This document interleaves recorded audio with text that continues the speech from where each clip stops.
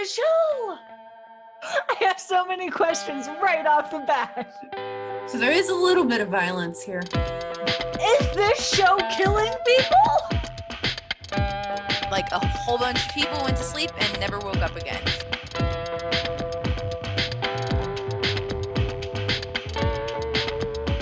So I took the quiz. Oh, I have anxiety and depression.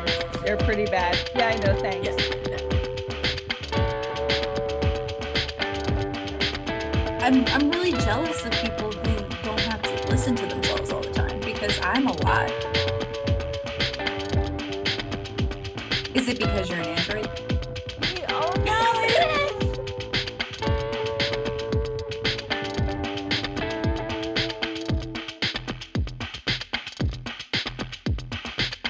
Get me my diamonds, Michelle. Okay.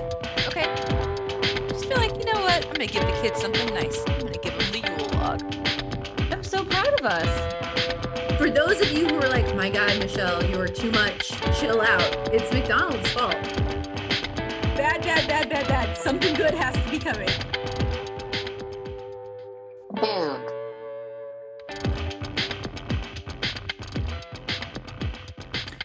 Hello, everyone. Welcome back to Angreement.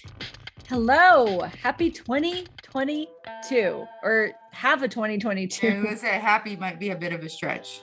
Welcome. No, welcome's a bit of a stretch. It's 2022 now, and we're both here, and you're also in this time period with us. Yeah, yes. So as you heard, we have, as Michelle promised, and I backed myself into a corner with, a new theme song. Thank you, Catherine. It's amazing. Thank you. Also, thank you to Grant, who has been a Grab Bag contributor and does the music. Thank you, Grant. All of that is played on his guitar and his bass. All of it. Very impressive. Get into the game. For those of you who might be listening to the 27th podcast as the first podcast, this is Angreement, and I'm Catherine. And I am Michelle. And every fortnight on Angreement, I practiced, got it this time. Got it. Yep. We bring you three things. We bring you a weird thing, a pop culture thing, and a research thing. Oh, I got something right and I got something wrong. A research thing. We blend it all together and try to pour it out into a neat little phrase, or at least in one case, a drawing. Yeah.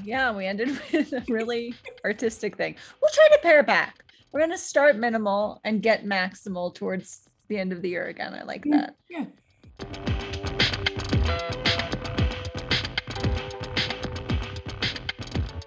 Okay, so I am very excited because, as always, I keep track of who goes first. So I go first this week, but I'm even happier to announce that this week, for Weird Things, we have a grab bag. A grab bag!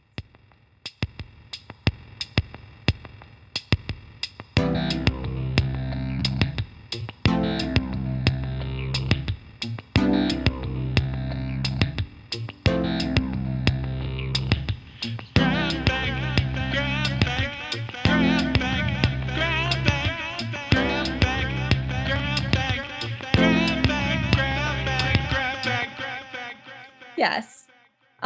It comes to us from Benton. Thank you, Benton. Thank you. And it's not recorded. He just sent in an article. And I kind of was like, well, do you have commentary? No. The article stands alone as weird. Okay. And I was just going to be quick about it and tell you the headline. But the more I read the article, the more this sounded like the beginning of a lot of sci-fi horror movies. Okay. So Ben found a gem. He found a gem, and it just feels very right for this year. This is how we get zombies, or this is how we get apes taking over the world.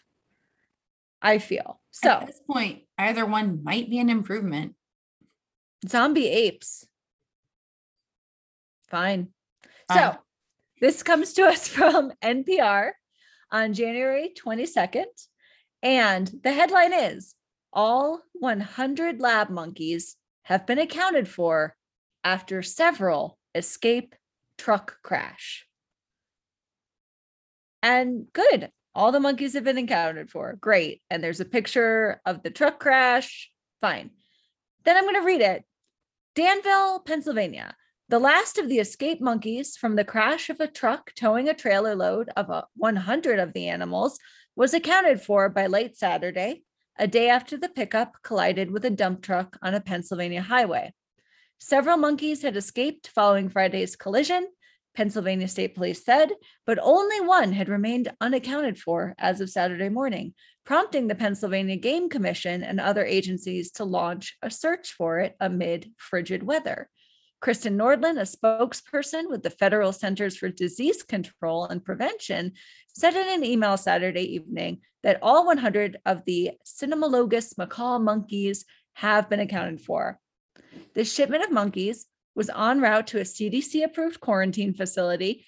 The Atlanta-based CDC said the agency was providing technical assistance to state police in Pennsylvania, and the location of the quarantine facility and the type of research for which the monkeys were apparently destined are not clear. And then they just go into a bunch of information about toxicology studies. Earlier, police had urged people not to look for or capture any monkeys, with troopers tweeting, "Anyone who sees or locates the monkey is asked not to approach, attempt to catch, or come in contact with the monkey. Please call 911 immediately." That's literally from the Outbreak script. Do you remember that movie? Yeah. Like, I think that scene actually happens where they're like, "Don't touch the monkey, but this is what it looks like. Call us." Yeah. Okay. Yeah. So this is clearly right. They were going to a CDC facility to be quarantined and they all got out. They're accounted for now. They had to kill 3 of them. Something's going on, I say. Is indeed a weird thing. It's weird. My weird thing this week is, this is not the weird thing. This is just a statement of fact, much like, hello, it's 2022. I have very bad teeth. I often refer to them as my soft Irish teeth. Right now, currently I have 3 implants because my teeth are so bad, which is a lot of implants for someone my age. And I have to go to the dentist this very Saturday. So for those listening in the past, I'm doing time travel to get another implant. So I rack up my bad teeth to a lot of things. When I was very young, I took certain kind of steroids for my lungs that I later learned do really impact your teeth if you take them when you're young. Not having access to affordable dental care for my entire grad school period of time where I just didn't go to a dentist. Maybe genetics. But now I read an article recently. It is probably very much genetics and definitely not my fault. So I read a really fascinating article from 538.com called "Why People Who Brush Still Get Cavities." And basically, dental health over the course of human history has changed with our diet. So, right, we know, especially like with agriculture, the diet has changed a lot. It became more carbohydrate rich, all of that. So in the past decade or so, scientists sequenced the DNA from ancient dental plaque and figured out that something else in our mouths was changing at the same time as our dental health and our diets. It turns out that there are specific strains of bacteria that are more common in mouths with cavities. And as human diets changed and cavities became more common, those bacteria started just taking over our mouths. And our modern community of oral bacteria are far, far, far less diverse than our ancestors were. And they're dominated by these cavity-causing strains. I think about this a lot if I'm having tooth pain and I'm like, I have an amazing electric toothbrush, great toothpaste. How did ancient people live? And one of the answers might be they had better teeth because they had better bacteria in their teeth, in their mouths. So scientists are increasingly thinking that bad teeth and cavities are a microbiome problem. Like there's been all these breakthroughs, right, with gut health. They think that microbiome also exists in your mouth. That makes sense. Right? And that microbiome of your mouth is actually much more important than any actual oral hygiene you might do. That's more determinative. Now, they're still saying brush your teeth, do all of that, floss, do it. But that really how your teeth are going to be at the end is more determined by this microbiome than how often you brush or how well you brush your teeth. So is someone doing research into like, can we introduce particular okay. Oh, am I jumping ahead? Oh, that's if you, I thought I saw the headline for this article and I was like, oh, microbiome for teeth. That's weird enough. What is weird is exactly that, about how they're attempting to study this, what we can do with this knowledge. Basically, the first thing they learned is that you can take an animal that naturally develops cavities, any animal that will have natural cavities, and feed it a high sugar diet, and it will get cavities. And if you house it with animals that seem to be naturally resistant to cavities, those animals will then get cavities. So it doesn't work very well that people who have the good microbiome can give it to other people. It's more like this dentist said, cavities are a transmissible infectious disease. And is that because, so you said earlier that the bacteria, that we have lost biodiversity. So is it that it takes over? It's not so much. The bad kind is much more aggressive. Now, if it is a microbiome problem, you've already beat me to the chase. Ages ago, I talked about koala poop, right? Koalas who only ate one kind of eucalyptus, they could get a poop transplant and then eat other kinds of eucalyptus. This has been done in humans too for gut biome problems. So transplanting the bacteria of a not cavity prone person to someone who's cavity prone isn't really an option because it's a very, very aggressive, the bad form's very aggressive and will colonize good microbiomes. And Rob Knight, director of the Center for Microbiome Innovation at the University of California, San Diego, said, though, he was once approached by a dentist in Colorado who wanted his help with a study based on this very idea of a microbiome transplant of some sort. He had noticed that some of his patients tended to get cavities at very high rates, even if they had excellent oral hygiene. And there were patients who didn't do anything and never got cavities. So he was hoping to do an oral microbiota transplant. And that would be through transferring saliva from people who didn't get cavities to those who did. And here's my favorite part of this weirdness. The dentist proposed mechanism, because he had a whole plan. We're not just going to spit into each other's mouths, Michelle. His plan was to hire attractive women with few cavities to kiss cavity-prone participants, which is to say that never made it past an institutional review board. Right. Goodness. Also, but then wouldn't the cavity-resistant women end up with cavities based on what we know? Right. So even if the fact that kissing is probably not the most ethical method for transferring saliva, you are putting this is an unethical study from top to bottom.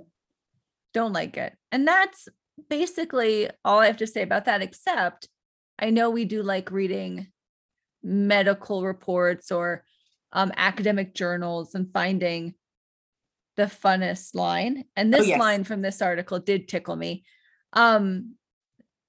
There were more credible scientists who studied, can we have a spit swap, not just through kissing pretty ladies? And one of them said, scientists simply don't know enough about the oral microbiome to guess whether a spit transplant would work only temporarily, or would make things worse. I just liked learning about the idea of spit transplants this week. But like you said, they could make things worse for everybody, right. A spit transplant. First, do no harm. Goodness. Right. Second, do no kissing of patients. Third, if you're going to anyway, you don't define them by their attractiveness. Goodness. Exactly. But I just have a lot of like personal interest in this because I think my oral hygiene is as good as my husband's, and he has never had a cavity. And it is one of those things that we hold up as like a moral, like failing or success, right? Like, right. Oh, you have cavities, you don't. Like, I'm in the no cavity club from like, it's a moral thing. And the dentist, when he goes to the dentist, they say, "Oh, your teeth are gorgeous. Everyone come look at his teeth." This has happened actually, where they've called people in to look at his mouth. And meanwhile, I'm getting called a meth head. Right. So yeah, but you know what? You know, it's interesting. I don't think it's scandalous to say that I kiss my spouse, and my teeth have not gotten better. So, but have his gotten worse? No. Okay. Ooh. Little inner study. Yeah. This is not my weird thing, but you saying that, you know, like we put this moral component to this thing reminded me of, and I think we talked about this not in this directive a way, but the idea that like when you sleep has some moral component to it, right? Like that if you are an early riser and early to bed, like that, I mean, I guess it's back to Ben Franklin, right? Like that makes you somehow more moral or a better worker than somebody who does the same amount of work with the same level of energy at just a different time in the day. And I was reading something today, and it was just like, you know, a silly little meme, but it was based off of this research that throughout history, there have been some people who are more naturally inclined to rise early and some that are more naturally inclined to rise late so they can stay up, because it is good evolutionarily for us to have people awake at all the different times of the day to protect us from, you know, bears. So like, the things we assign moral judgment to don't make any sense a lot of the time. I would say almost most. Because the things we should assign moral judgment to, we just don't. So, okay. Editing out the next 30 minutes of podcast. And speaking of staying up late, we will be recording this podcast until 1 a.m.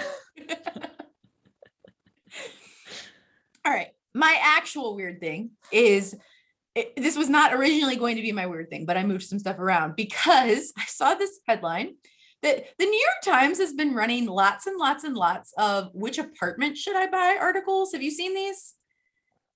No. Because it's like, I have, you know, some ridiculous amount of money. I have $500,000 to buy a 1-bedroom apartment or, you know, like whatever. Which one should I choose?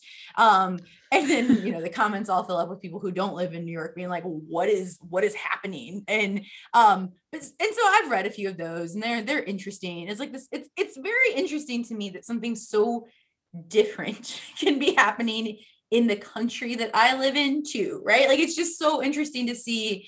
And so this headline really grabbed my attention. It's from today's New York Times, today, for, I guess, because you all are not listening to it today, but today is time traveling again. Time traveling. So it is from Thursday, January 27th issue of the New York Times in the domestic lives section. And it is by Stephen Ruddy. And it is titled, "Do I Really Need a Toilet?"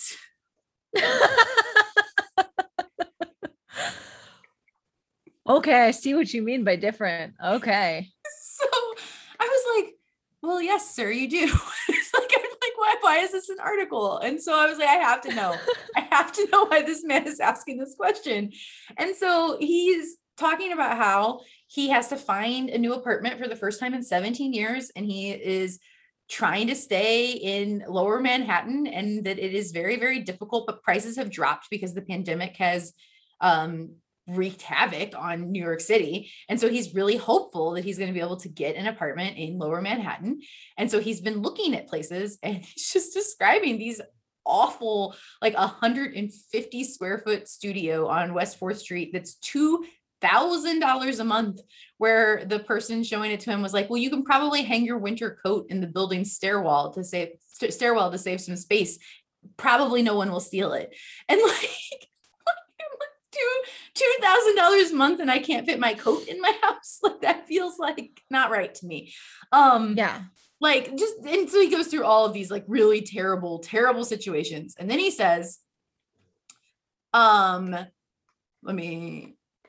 he finds an amazing apartment, quote, on Carmine Street. Amazing is a relative term. Of course, this apartment is raw. The designer loved stucco and the hardwood floors are painted a brutalist gray, but it is huge, a genuine 2-bedroom with soaring ceilings, tremendous light, and unobstructed views of Greenwich Village, all for $1,995 a month.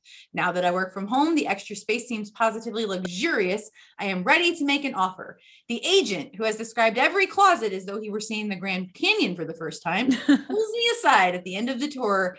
Did you notice anything about the bathroom? I'm intrigued by his sense of mystery. Was there a bidet I missed? A jacuzzi tub? No toilet. A less scrupulous agent wouldn't disclose this, but I'm leveling with you because that's the kind of agent I am. He is proud of himself.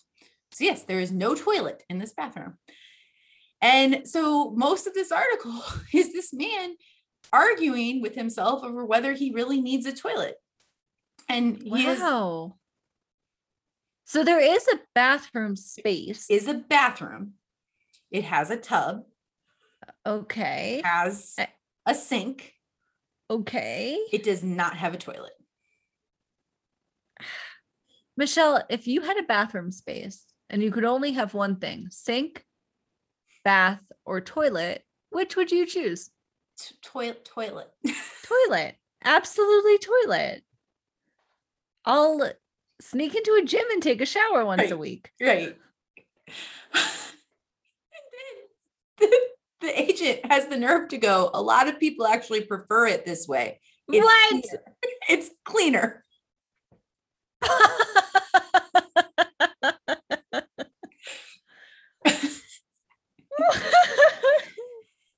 Cool. So there is. So you have to tell me what this man is weighing. Like, right? How is he talking himself into no toilet? There is a single toilet stall in the hallway that everyone on that floor is supposed to share, but he does not know how many people that is or what the rules around it are. And there's not even a sink there. It's just literally a toilet in a stall. And so there was, the building is over a century old and communal bathrooms were much more common. Like it was, that was how the buildings were built. And so as he's looking into this, he tries to research like, well, could I put in my own toilet? And no, you can't because of New York City code, you would have to put one on every floor to do it. Like, I guess something about the plumbing. And so that's out. So then he finds there's like this alternative, like kind of toilet that can be hooked up to a normal, I don't know enough about plumbing, but it would be illegal. He would have to like create some sort of illegal toilet system. It's like stealing cable, but so much worse. Right. And then, I mean, he's like, okay, well, like I could go to the coffee shop that's nearby, or like, can I, if the toilet stall on my floor is occupied, am I allowed to use the toilet stall on the floor below? And so he says that like, his friends were like, no, you can't do this. But some friends were in favor of it. Sometimes they're like, Americans are too isolated and they don't seek out communal experiences. This could be great. You really get to know your neighbors. Like people share toilets with their families or roommates all the time. Colleges have communal toilets. Like this is not that big of a deal. And but some people were like, I'm potty training a child right now, and I don't know that this isn't probably not the greatest option for you. Like could you imagine? That absolutely would not work if you had. It's just him though, right? It's him alone. Just him alone. Because I feel like if it's more than one person, that makes the ease of it lower. If you have kids, no way. The fact that we're still in the middle of a pandemic, like the safety of that has me a little concerned. But that's the reason that's not that dangerous, I think, is because it is not a communal thing. There's probably only one person in the toilet at a time, I'm assuming. I would hope. Yeah. I mean, I guess the opportunity for community is while people are waiting in line, but it doesn't seem like a great, like I'm not wanting to chat with you in that moment. I mean, during my PhD, when I lived in Manchester, I had a room with, I think it was 4. It was a big house, but it was 4 other students. The landlord told me, oh, there's students like you'll love it. And then I found out they were all freshmen. I was getting my PhD. That's like a decade age difference. Right. And very different like study habits and Yeah. But that had a shared restroom and it was very far away from my bedroom. There was only one restroom in that whole house and we all shared it. And it was all the way up the stairs. I was on the downstairs floor. And I mean, I did it. But there's just something about like, I feel like once you're out of school and you're like an adult, like that kind of living, it just, I couldn't go back to that. Well, and he says he's hunting for an apartment the first time for 17 years. So, I mean, I guess I can't assume that his habits will remain the same, but it seems like you want something fairly permanent, right? Like this is not a transitory state like living in the dorms would be. This is, I know we're talking about this for a while, but this is like one of the most fascinating brain teasers I have heard. And I want to just delve into it for hours. I mean, we know, especially he's not to be, again, oversharing or anything, or just think about genitals too much, but he's peeing in that sink. Oh yeah. He's peeing in that bathtub. So that's out of the way. And I don't even fault him. Done. So we're only talking about bowel movements. And I guess he has to ask himself, how much does that happen? And how does he want to change his diet to impede it? But I guess the problem is that sometimes it happens when you're not, like what if you get the stomach flu and you don't have a toilet? Like, you could get, you and I have both had experiences of traveling and not wanting to go into public restrooms during the pandemic. We've both had experiences with luggable loos. There is. And you fill them with kitty litter and obviously there are times. It would be for an emergency. Yeah. You have your emergency luggable loo. But you could never have guests over, really. Could you? I mean, that's what one of the things in here was like, like what if you brought a date home and then she's like, oh, I need to use your bathroom. You're like, oh, sorry, I don't have a toilet. Like, it's out in the hall. It's all like there's no toilet. So what it ultimately came down to is that he said no. And then 2 weeks later, he still hadn't found a place. He looked at 10 more. They were all terrible. So he checked it again. It was still available and the price had dropped.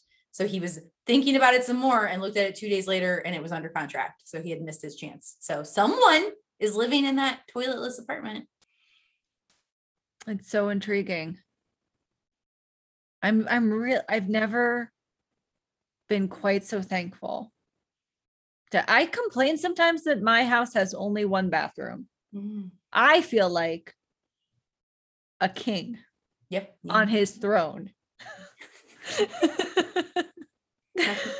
That's my weird thing. I think it's weird to ask if you need a toilet. I say yes. I vote yes, you need a toilet. It's very weird. Like that's cultural, right? Like I obviously a century ago, people would have been like, oh, what kind of luxury are you living? And so like, I don't know, maybe I mentioned this to you before we started recording, but I'm reading with my daughter, the Sapiens graphic novel. And it's just talking so much about like how human life has changed, how human expectations have changed, how culture has changed. And I guess I'm just a product of my time because I believe I want a toilet in my house, but I do understand that. I guess that could change. Maybe this is how it changes. I don't know. I feel like there's some way to connect this to gut biomes. Well, and infected monkeys. I feel like we're good so far. It's all infections and cavities and poop.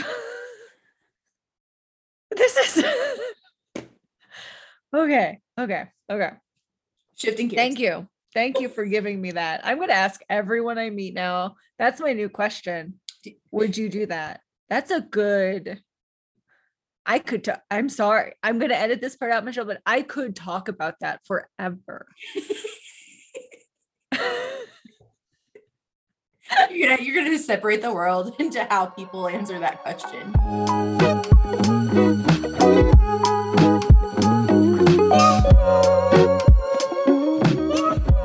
Okay, so now we're doing pop culture. And my pop culture changed many times. There's been a lot happening in pop culture, guys. I usually have problems with this one and apologize, but this week I had to put pop culture got pushed because I found a better one.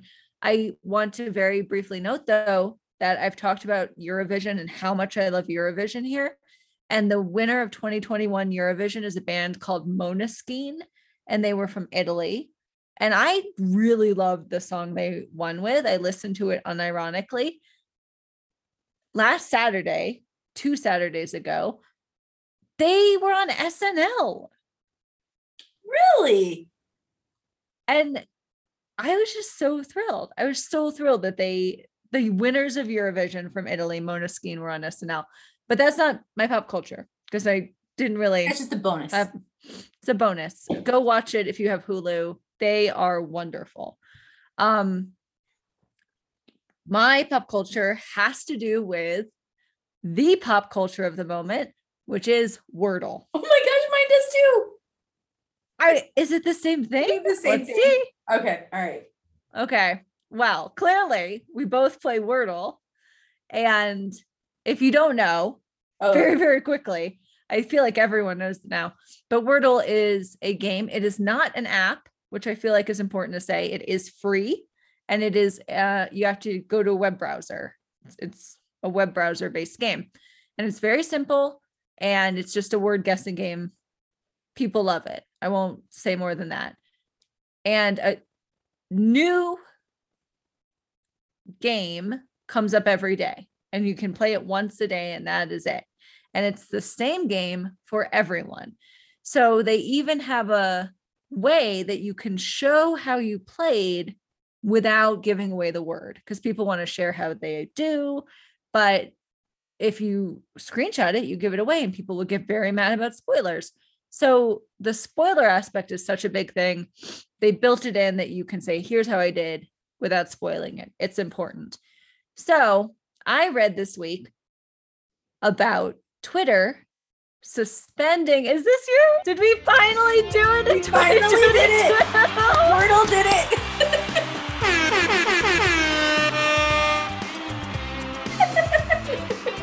I've been waiting for this moment for so long. For more than a year. For 27 episodes. We did it!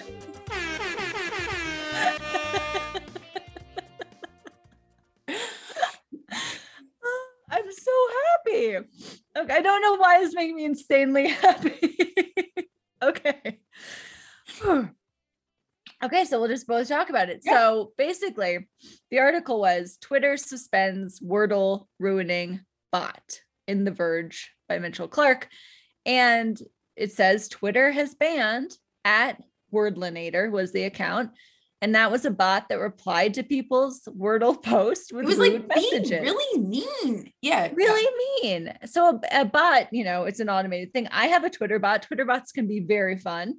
I fed my book on Rosemary Truckle, the artist, into a Twitter bot, and 4 times a day it spits out sentences from the words from that book. Bots on Twitter are cool. This one is rude.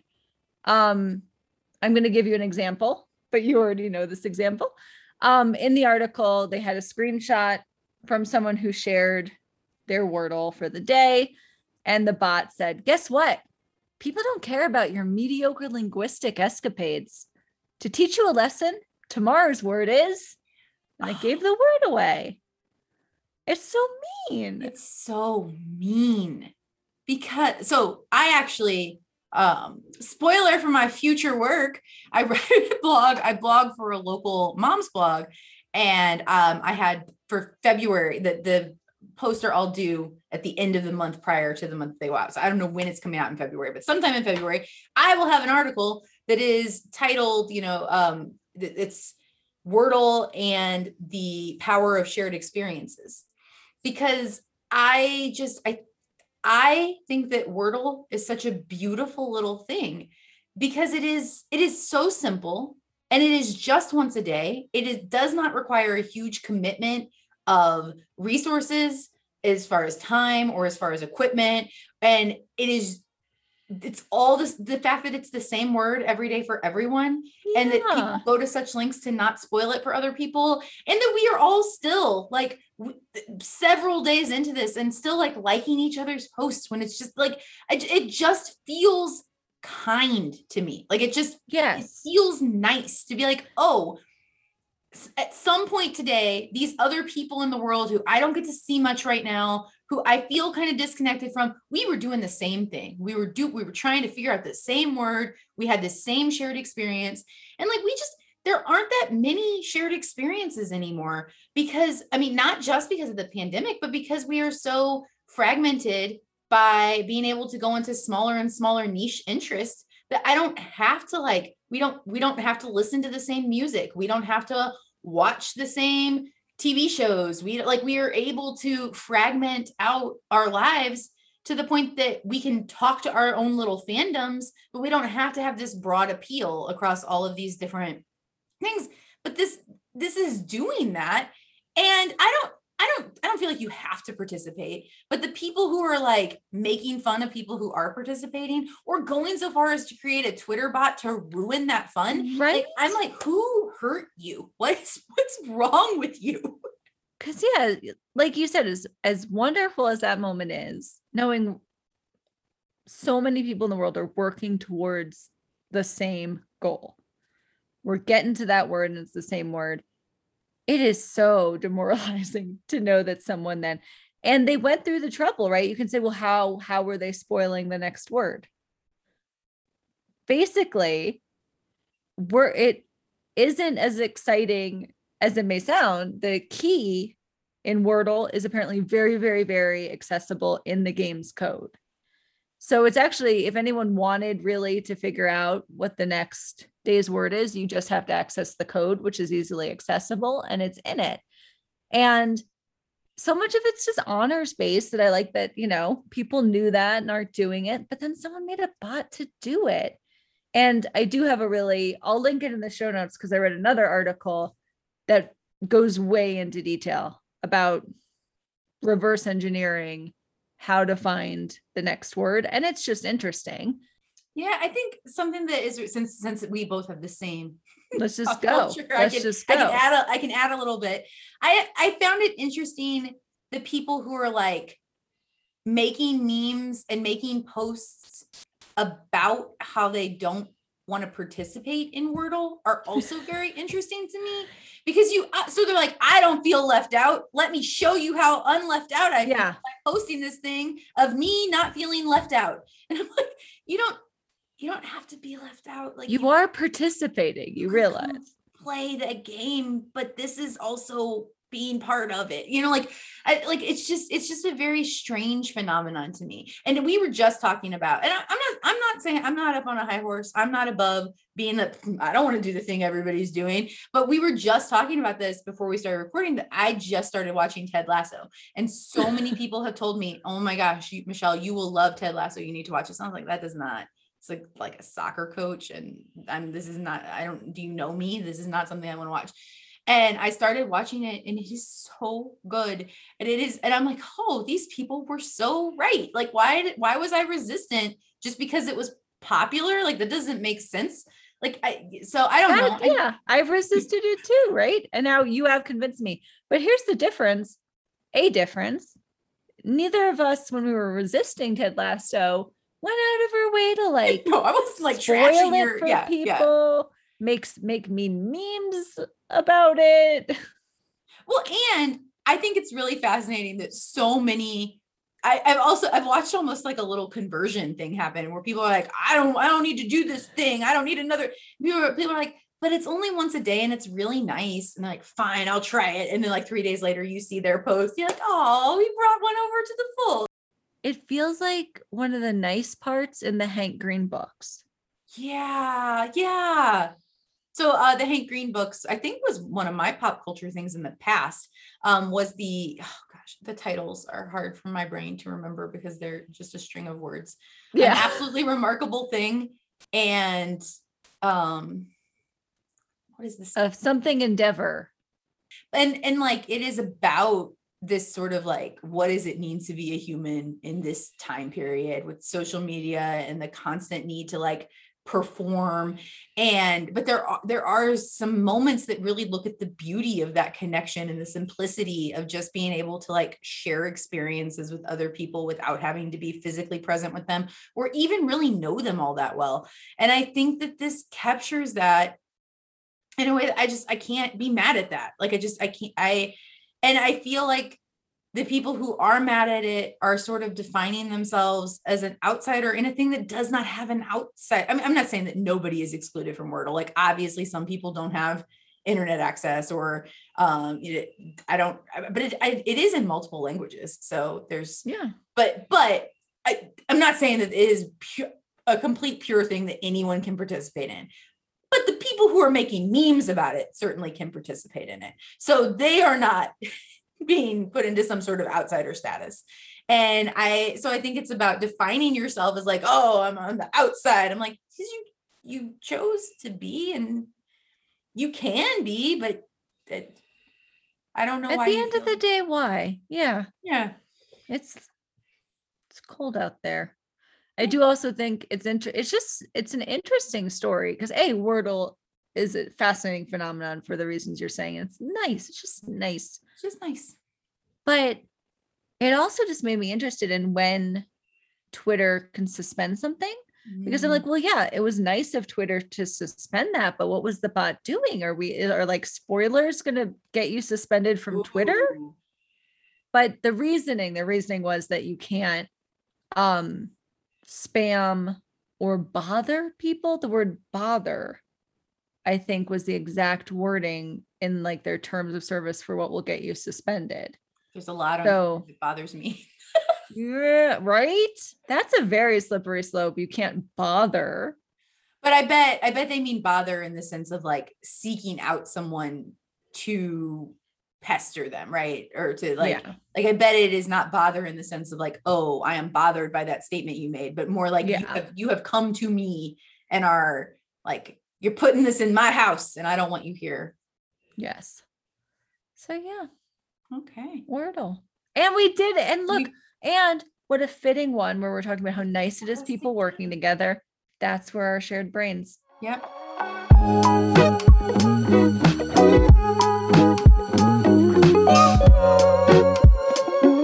Okay. Moving on. Done. Moving on. Next. My research thing. So I previously told you in our talk before the podcast that you're going to have a very smart research thing, I'm sure. And this is proudly my stupidest research thing. I think. I don't remember every research thing I've done. No, I did have like a multi-part series on snowmen. So that was not stupid. We solved a mystery. We solved the mystery of eternal life. So actually, never mind. Yeah. So I have no idea how I found this, how this came into my life. This was from the History Channel, but the History Channel UK. So I somehow stumbled into an internet rabbit hole and I found an article called "The Law is an Ass: 8 Famous Trials from History." What is that about? I'm going to tell you something really smart about the legal system, kind of. Animal trials, which are totally a thing. Where the defendant is an animal? Okay. Yes. Okay. Were most prevalent in the 14th to 16th century. And they are, what is an animal trial? Michelle, you pretty much summed it up. But they were, quote, serious official proceedings, some of which lasted months and featured respected lawyers on both sides who would enthrall the court with erudite arguments. Animal trials. That's what we're going to look into. That's what we researched. I said animal trials. There was a wonderful, I'll link the article in the show notes, wonderful court sketch of a pig on trial. And spoilers, that's the animal that gets put on trial most. Pigs are very intelligent.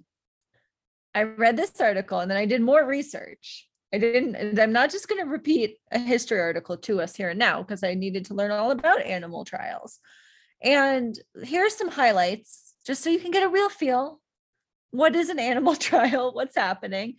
Some examples. So in the early 16th century, there was a very, very influential lawyer who later became a politician, named Barthélemy de Chaussenoux. In the French town of Autun, he defended an unspecified number of rats, which had, having destroyed local barley crops, been summoned to court. So these rats came, ate all the grain, and everyone decided to just take them to court for eating the grain. It seems very civil. And basically, de Chaussenoux beguiled, that's the word that's used most, beguiled the tribunal with a series of successful pleas for adjournments, such as the rats are too old and sick to attend court, so it can't be a fair hearing. Or he said that because there were cats around, they were afraid to come to court. So he implored all of the townsfolk to keep their cats indoors, as the presence of cats in the streets were preventing the attendance of his clients, the horde of rats. And no one in the town was willing to do that. And so the case was dismissed because he said they can't come to court because of cats. Were the rats captured in some way that would have made it possible to bring them to court? Or was this all like some elaborate ruse? This is what I did so much research, and I did have trouble figuring that out. We'll get into more detail about like hordes of rats and swarms of insects and how they were dealt with. But often when it was a single animal, that animal had to be at court. He said his rat clients couldn't come to court because they were afraid, but I don't know if they were like sitting somewhere or how he planned to bring them. Clearly he never planned to bring them to court, but that was my biggest question for animal trials. Was I had a lot of questions, but it was like, yeah, who controls the animals and gets them in place? Is it their lawyer? And then like most of the times the animals were just sentenced to death. Right. That's easy. Like, I mean, but sometimes they weren't. And I'm like, well, then how do you enforce that? What were they sentenced to instead? Like, well, okay, let's get into okay. it. This one isn't that, but we'll get to it. So just more examples. In 1474 in Basel, Switzerland, a rooster was burned at the stake for the crime of laying an egg. Yeah, they burned him in a huge ceremonious occasion that drew a large crowd. In 1519, the Alpine community of Stelvio, again, most of this is like animals hurting crops, animals eating things that are not theirs. So this community was so blighted from mice that they brought the mice to court again. That happens a lot. And Hans Gribner was appointed to defend them. Basically, he was a really good lawyer, and Gribner suggested to the court, so these rats were accused of coming into the town, ruining all the agriculture, eating everything. And he said that actually their scurrying around and digging up the soil was good for the soil. And he was so persuasive that he won that case. So was there, I mean, I can't imagine that there was laws against killing rats on your own, right? Like right. You don't have to bring them to trial to. So this idea, that's the thing, right? If the rats come in, you would think, well, they would kill them because they could do that. Why bring them to court? I'm so interested in that. And I'm trying, I kept researching. I just want to know how sincere people were. Like, was this like a symbolic kind of, because, okay. So when you first said, oh, they're bringing animals to court, and you said the time period, I was like, this has to be witchcraft stuff, right? Like it has to be them like seeking out like witches. The rooster was definitely a witchcraft thing where they're like, that rooster laid an egg. And that definitely, people were like, well, the devil did it. Yeah. And there are examples where they said, oh, this happened because this animal is possessed by the devil. And so sometimes, yeah. I'm not going to say that makes sense to me in the sense that like I would do that, but like I can understand how the cultural norms surrounding satanic influence and witchcraft could make people behave in that way, because obviously it made people do some really terrible things. And so I could understand how putting an animal on trial might be within the realm of things that they could convince themselves made sense. But for these like, oh, these rats ate our crops and now we're going to put them on trial. Like, I'm trying to just understand like what the attitude and motivation was. Like, was this like almost a symbolic, like, I don't want to Wouldn't it be interesting? Not a joke, right? But like almost like theories of the carnivalesque, where you just have to get something out exactly in a public, yes. Official public ceremony time for your grievances.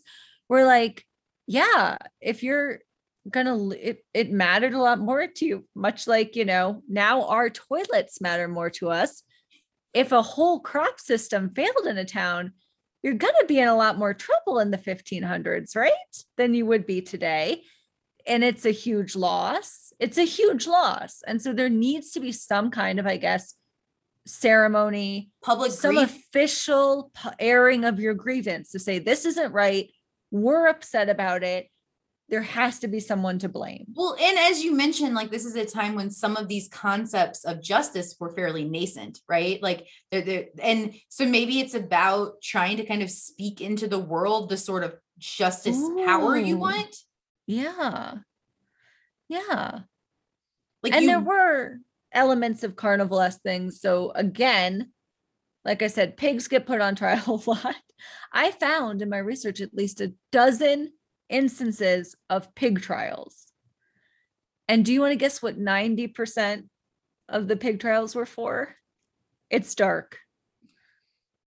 But attacking or killing children. No, that makes sense. We both had pigs. And they could be very cruel. Like they were not nice creatures all the time. Has anyone seen The Wizard of Oz? Dorothy falls into a pig pen at the beginning. It's a very scary scene. It's very scary. My mom told me a story once, the first time I saw that happened to her almost. It's horrific. Pigs are scary. So yeah, 90% of these trials were pigs attacking kids. And I can understand why you would want a trial in that case, because the grief would be so large that like maybe just killing the pig didn't feel like it didn't feel like justice, right? Like you needed people to hear this harm and you needed people to hear how wrong it was. Like I can kind of understand right. Like we said, there it's a huge loss and you need something for that. You need to be heard. You need it to be seen in a bigger way, in a more official way than going and killing a pig. Yeah. So one of those times the pig was brought to court, like wearing men's clothes. So that was more there. There are instances where you can see it's kind of jokey. But then there was another time where it was a litter of young pigs had hurt a child. And in the court, they decided that because the pigs were so young, they couldn't be held accountable. And so they killed the pig's mother instead. Yeah. Oh. And I think, like you said, some of this is working out what is justice in really weird ways on pigs.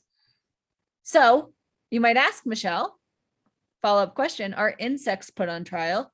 The answer is yes, they are. Often, again, mainly insects are put on trial for hurting property, eating crops, destroying agriculture.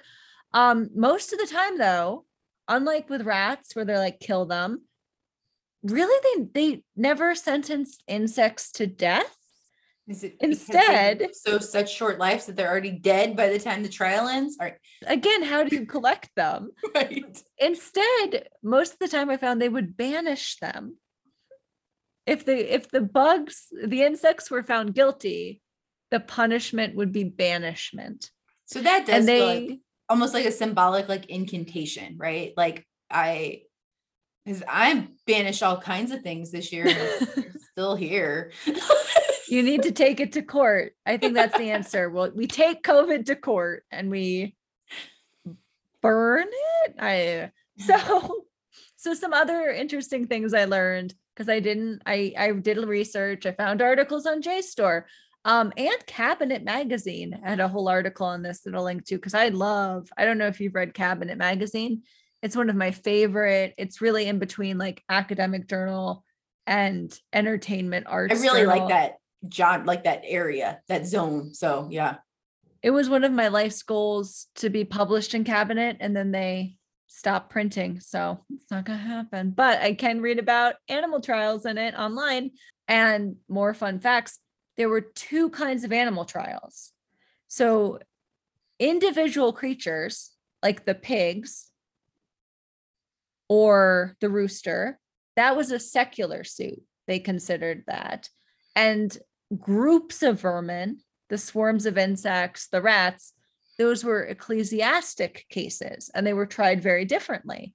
And this goes kind of to religion, because domesticated animals, individual creatures, tended to be tried in secular courts, but vermin and insects were tried in ecclesiastical courts. And that's because the former were considered to be under human control, while the latter needed supernatural intervention to bring them to justice. Like a tornado or a hurricane, kind of, yeah. Which is probably why they banished them instead too. Yeah, like we can't put a hurricane on trial, or did they? Maybe, I don't know. They put maybe that'll have to be my research next week. Oh, but that does link perfectly to what I want to end on. Actually, I was going to be like, well, we'll put the weather on trial. I'll try to find that. This kind of links. I do want to say, because I did my research, the earliest known reference to an animal trial was discovered in something called the Annales Ecclesiastici Francorum, and it noted the prosecution of moles in 1824. So speaking of putting the weather on trial, and to just link it into something I already taught all the time when I teach photography or the history of technology in art class, to discuss how the concept of how we can or cannot believe photographs, or what is the history of truth telling in photography. One of my favorite stories is not too long after the invention of the photograph, a court used a photo as evidence. And it was one of the first times, at least in America, this is an American case, and it's called the Howland Will case. And the plaintiff successfully used photographically copied specimens of a signature as the foundation of the case. And the defense attorney demanded to know how a photograph could serve as evidence at all, and was very upset about that. And in his concluding summary statement, he dangled a photograph in front of the jury and exclaimed, "This is nothing but hearsay of the sun." Ooh, hearsay of the sun. Hearsay of the sun. Res ipsa loquitur. That's how he ended, which in legal speak is the principle that the occurrence. Has somebody taken that to make a book title? Because I feel like it needs to be hearsay of the sun. Shh. I'm going to do it. No, hearsay of the sun. It's so evocative. Because, right. And it's such a good thing for teaching, especially when I try to teach the difference between digital photography and film photography, because they are very different. And one of the ways they're different is how they capture an indexical trace of you. And it is cool because it's some kind of murder mystery thriller with Polaroid. I can feel like we get. Let's workshop this.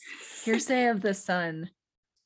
So my research thing is, so I run a business where I sell online classes, and I'm very public about this fact, so I'm comfortable talking about it here. I have always struggled with pricing for these online classes because I feel like ideally education would not be a capitalist commodity, but here we are. So I put a lot of work into these classes, and I need to make money to pay the babysitter who's watching my kids while I do it, and eat and things like that. And Maintain so your multi-toilet lifestyle. my multi-toilet, I have to support having a toilet on each floor of my house, which I know is filled with luxury.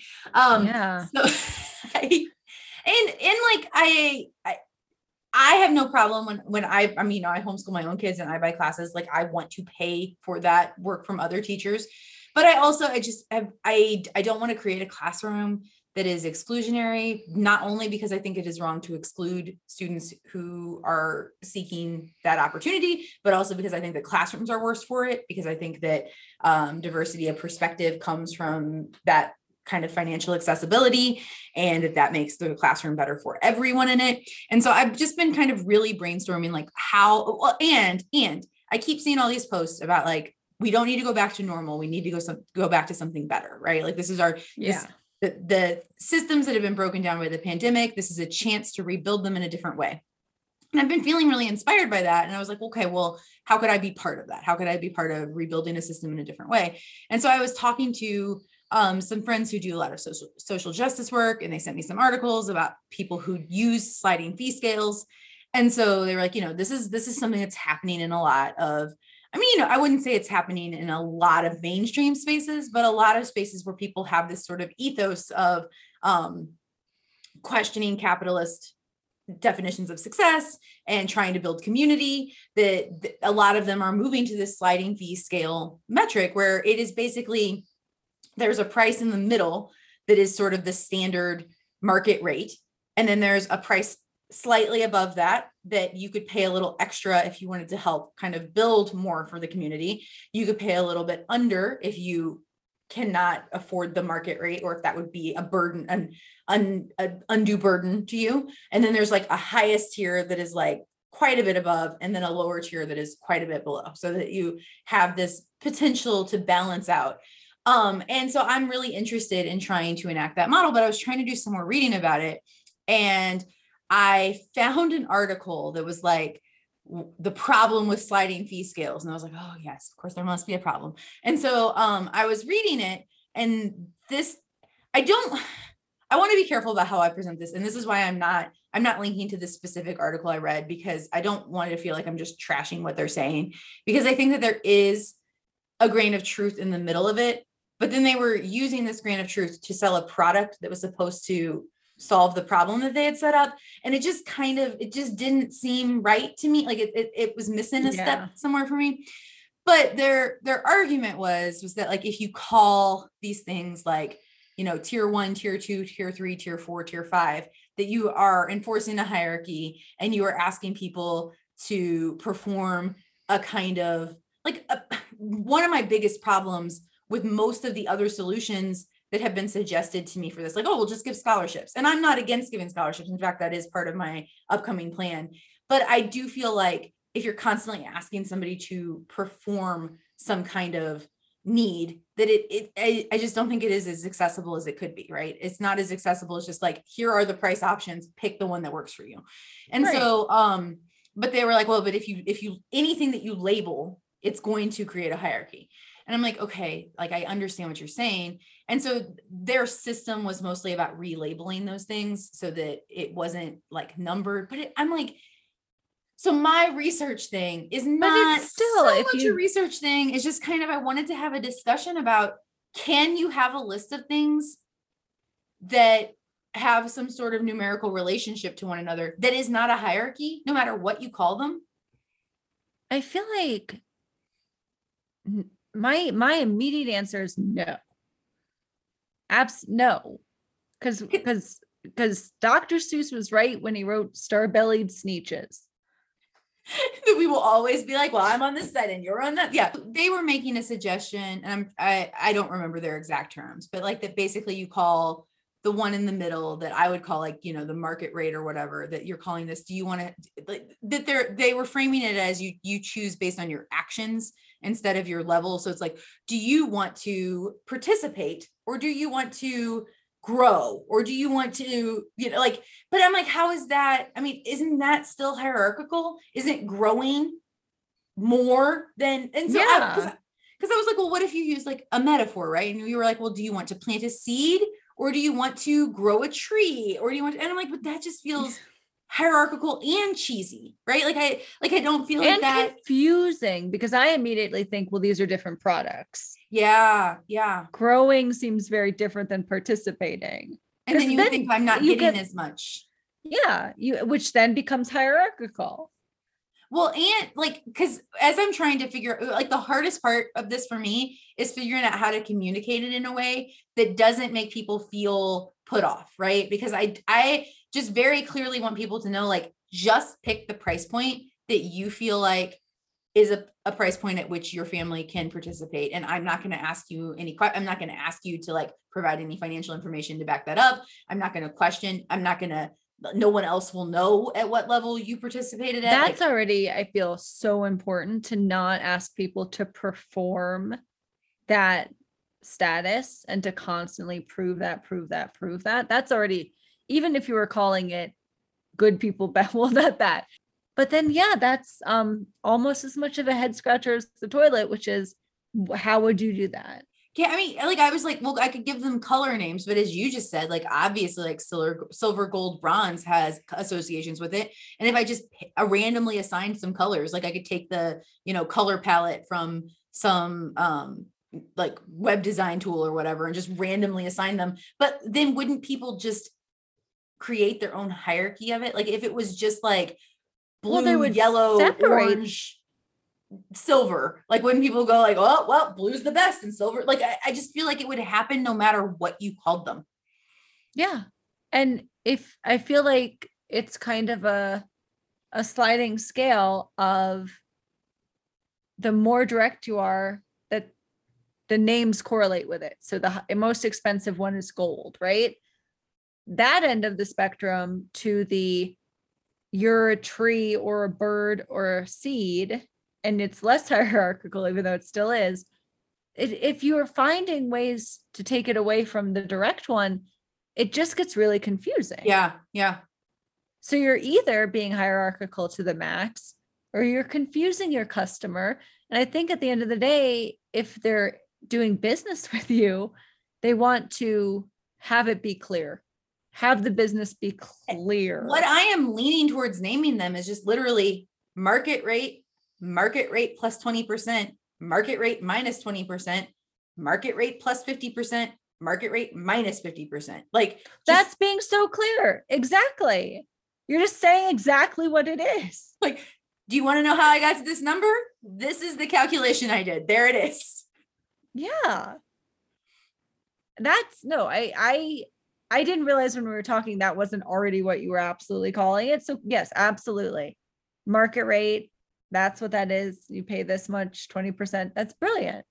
But I think that is clear and not as hierarchical as some of those. I feel like, yeah, I mean, it's not as hierarchical as like top tier, bottom tier, or level A, level D, or whatever, it almost though inverts it, because we talk about what's moralized or not moralized.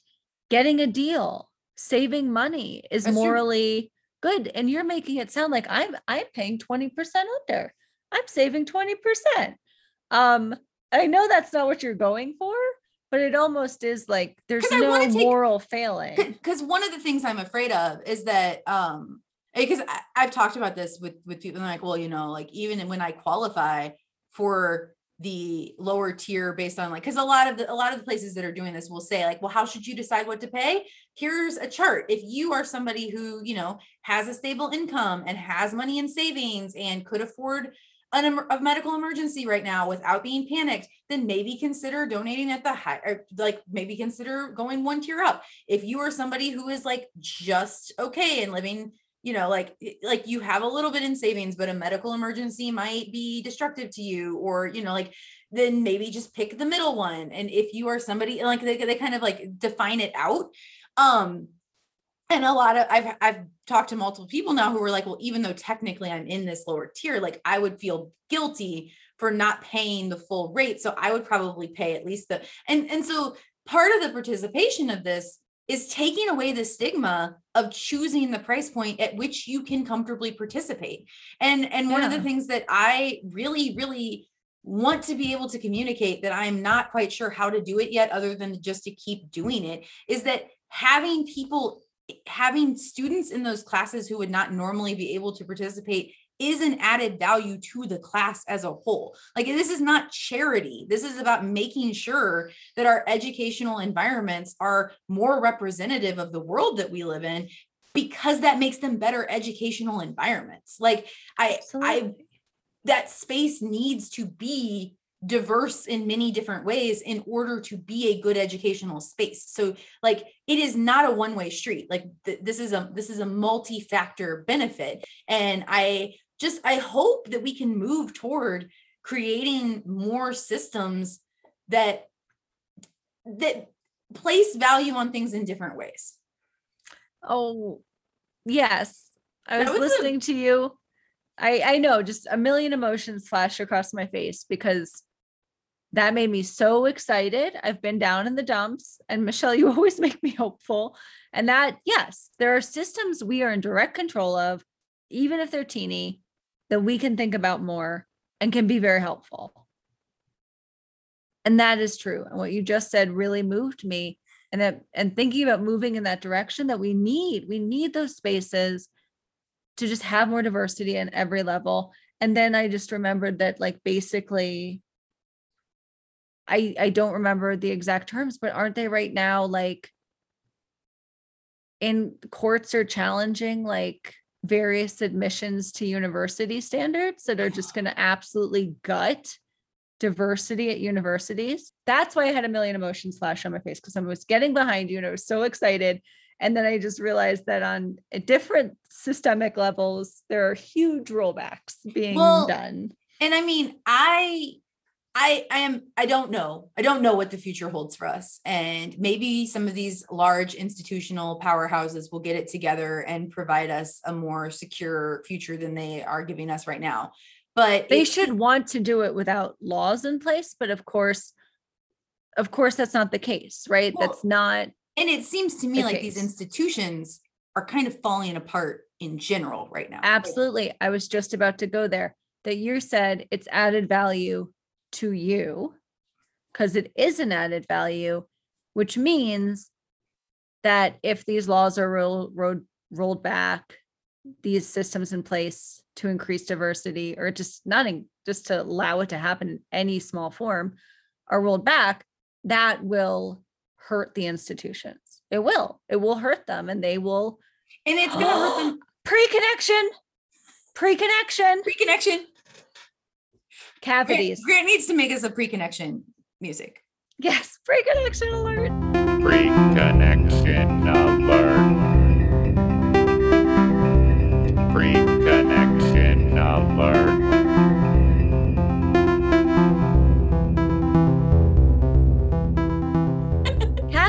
Cavities, our mouths, we're more diverse with all the microbiomes. Yes, you have, and the less diverse they become, the more cavities we get. And so unless we take action now, we're gonna have cavities in society, because it's just gonna be one kind of biome. Fall out.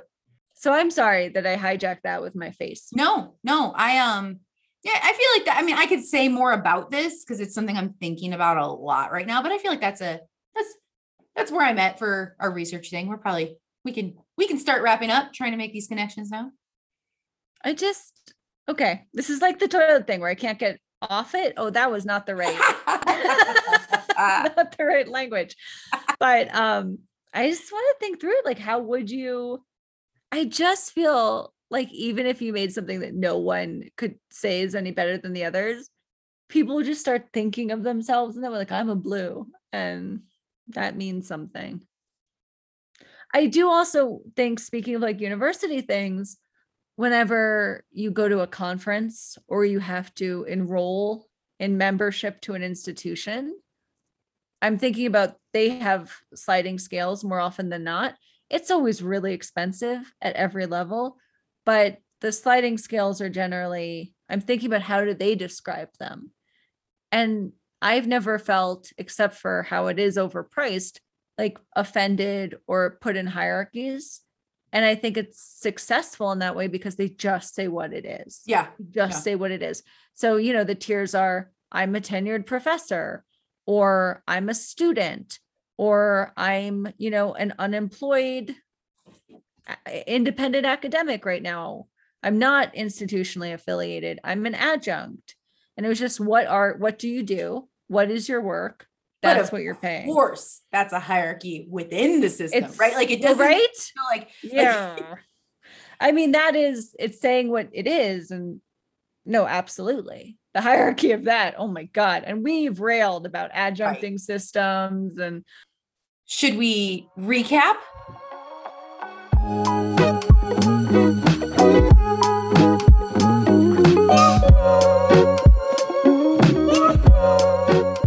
Let's recap. So for weird things, we had from Benton, thank you, Benton, the truck crash that led to hundreds of escaped macaws who have all been accounted for. Don't worry, you're not going to get zombie monkeys for sure. And then my weird thing was the microbiomes of your teeth, that dental hygiene has less, oral hygiene has less than we thought to do with cavities. And my weird thing was there was a man who wrote a New York Times article about truly, deeply considering renting a $2,000 a month apartment without a toilet. And then pop culture. We melded for the first time and picked Let's the say it. thing. So should we try to say what it was together? Yeah, it's going to be an absolute mess.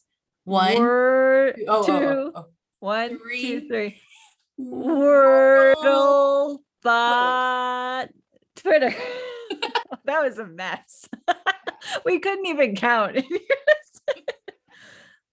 This is why we'll never have the same thing again. Enjoy this. I'm just sitting in it, basking. Thank you, Wordle, and no thank you to the Twitter bot. But you did bring us together in your unkindness. And then my research thing was animal trials. And my research thing was sliding fee scales, specifically the hierarchy of naming them. Okay. So for a while we thought infection was good, but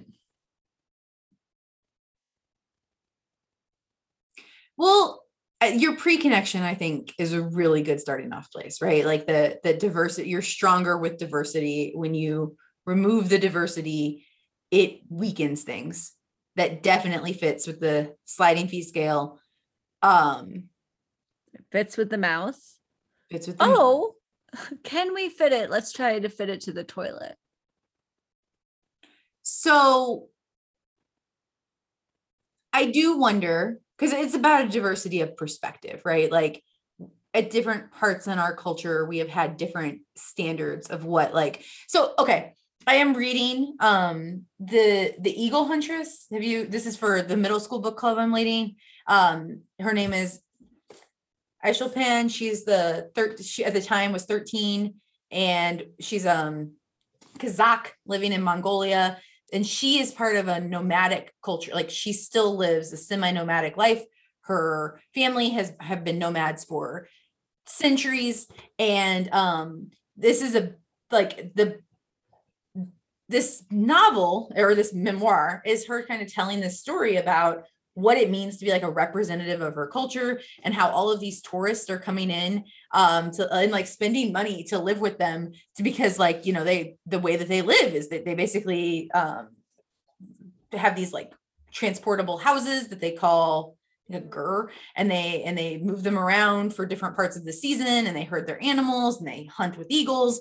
And she's talking about these tourists as like, hey, they helped us maintain this way of life, because it's been really hard as more and more cultural influences have tried to remove this way of life, that these tourists coming in and paying this money to stay with us have provided for my family.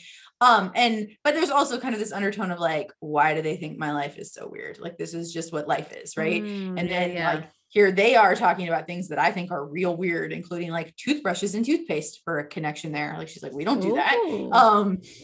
All that to say that the Eagle Huntress is demonstrating that like there are different ways to live life and even within the block that I'm living on, people are living very different lives And each of us are just thinking that that is the normal, the standard life, right?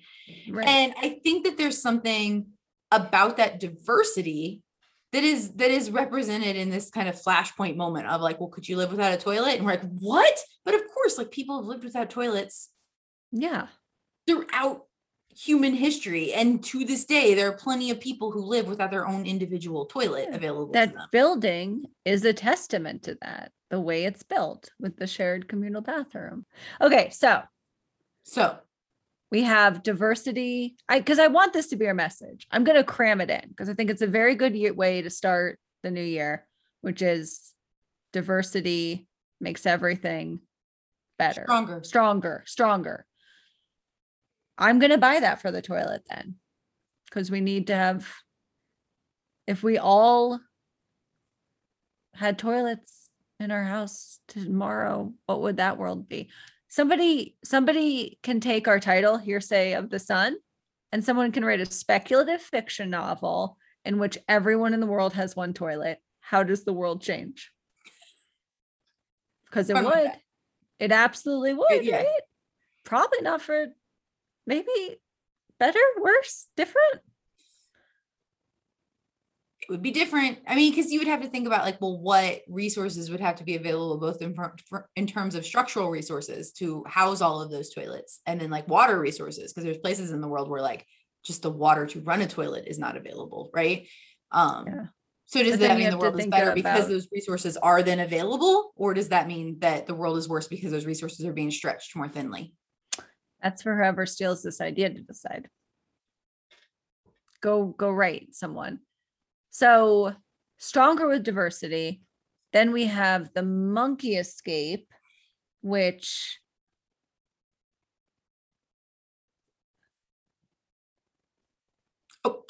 let's come back to the monkey escape. Okay. I feel like that's going to be the hardest one to fit into anything. It's going to be the hardest one. And I also think that the Wordle situation is going to throw a curve into our current, because it's not about diversity. It's about coming together around a singular shared experience. Yes, that's what we liked about it. Yeah. And we said we didn't understand those people who were different on the outside. And so, I mean, I think that it is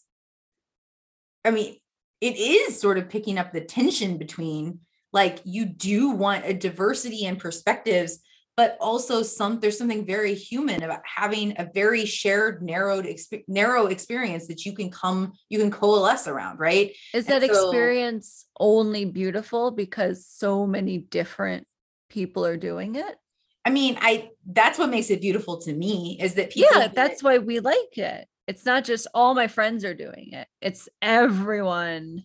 Not everyone, but so many people. Right. People I don't agree with politically, people who I otherwise and never know what they're talking about because we don't share any of the same references or jokes or, but in this moment we are sharing something. And I think that, so there is sort of a diversity. So it can work from both ends, that if that diversity comes together in a singular goal, it makes that experience more beautiful, a stronger experience.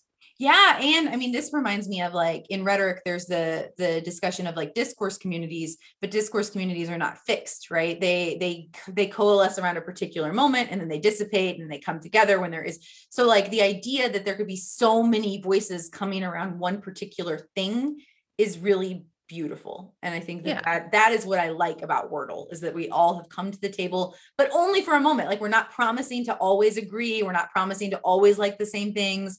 But we just, for this moment, here we are sharing this thing. And then we're going to go back to our many disparate ways. But for this moment, we're together. Almost like a swarm of insects alighting across a field in one moment and destroying all the crops and being put on trial. And then banished. Banished. So I think the animal trials definitely fits the kind of a diversity of voices. I think it's about, like you said, it's working towards justice and who gets justice and how. The question is, do animal trials and that specific diversity, if we're going to call it that, But it does, I mean, it room. certainly requires people to come together around a shared experience and to kind of agree to put aside the obvious ridiculousness of it, to take it seriously enough to let it do whatever work they think it needs to be doing, right? Like instead of just destroying an animal on the street. So, like they did for the monkeys, because 3 of them were euthanized without a trial. Yeah. That story we didn't like. We felt that story was kind of threatening. We felt that story might not end well. And they didn't let anyone touch the monkeys. They didn't let those monkeys go out into the world and create a diverse community amongst humans and macaws. And zombies. And that's our loss. The world will be weaker for it. There's another speculative fiction idea. We are just throwing them out today. The world would have been saved by zombie monkeys if not for the CDC cracking down on them so fast. Are we satisfied with that one fitting in? I am. But what is the you open the fortune cookie? No, this one's easy. Okay. You open the fortune cookie, and through diversity, we are not through diversity. That makes it sound like adversity. Shit. You open the fortune cookie, and just something like diversity makes us stronger. Diversity makes us stronger? You don't feel very satisfied by that as you say it out loud. Not, I mean, I believe that sentiment, but maybe that's not the way a fortune cookie would frame it. That's what we want to say.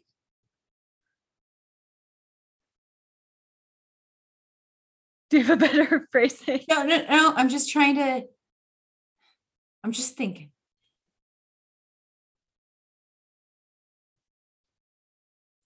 It's almost like a prism, like many perspectives can we keep doing this. Yeah, we keep doing this symbol that none of you can see. We are bringing many rays of thought together into a single point multiple times. We are beautiful like a rainbow. I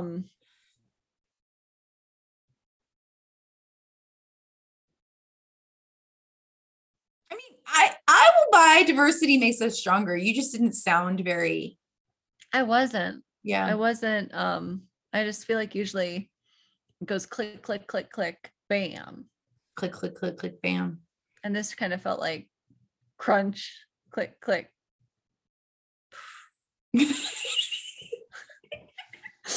But I mean, hey, we've been gone for a while. Yeah, we're rusty. We're rusty. We're trying. So, I mean, it could be something like strength and diversity. No, it's all going to be the same words in some order. We've decided. Diversity, strength, in. No. It's 3 fortune cookies that say strength, diversity, and then the last one says brush your teeth or don't. It doesn't matter. We all die in the end. The cavities and the not cavities. Death comes for us all. Oh, back to that. Oh no. Death comes for us all. Every fortune cookie of 2022 for us will be death comes for us all. I think we probably should leave it at strength. Diversity makes us stronger. Diversity makes us stronger. Okay. It's a good, we said we were going to start out with simple ones and get more and more complex as we went. Right. The first very one simple of the year. Okay. Diversity makes us stronger. Yes. There you go. I'm happy with it. I'll accept. Thank you, Michelle. And thank all of you. This was one for the books. New theme song, grab bag right off the bat. And we had the same thing. Yep. We'll be back Exciting. In 2 weeks. See you all then. Send us your grab bags. Send us your grab bags. You can use the time you would use brushing your teeth because it doesn't matter. It doesn't matter. Goodbye. Goodbye.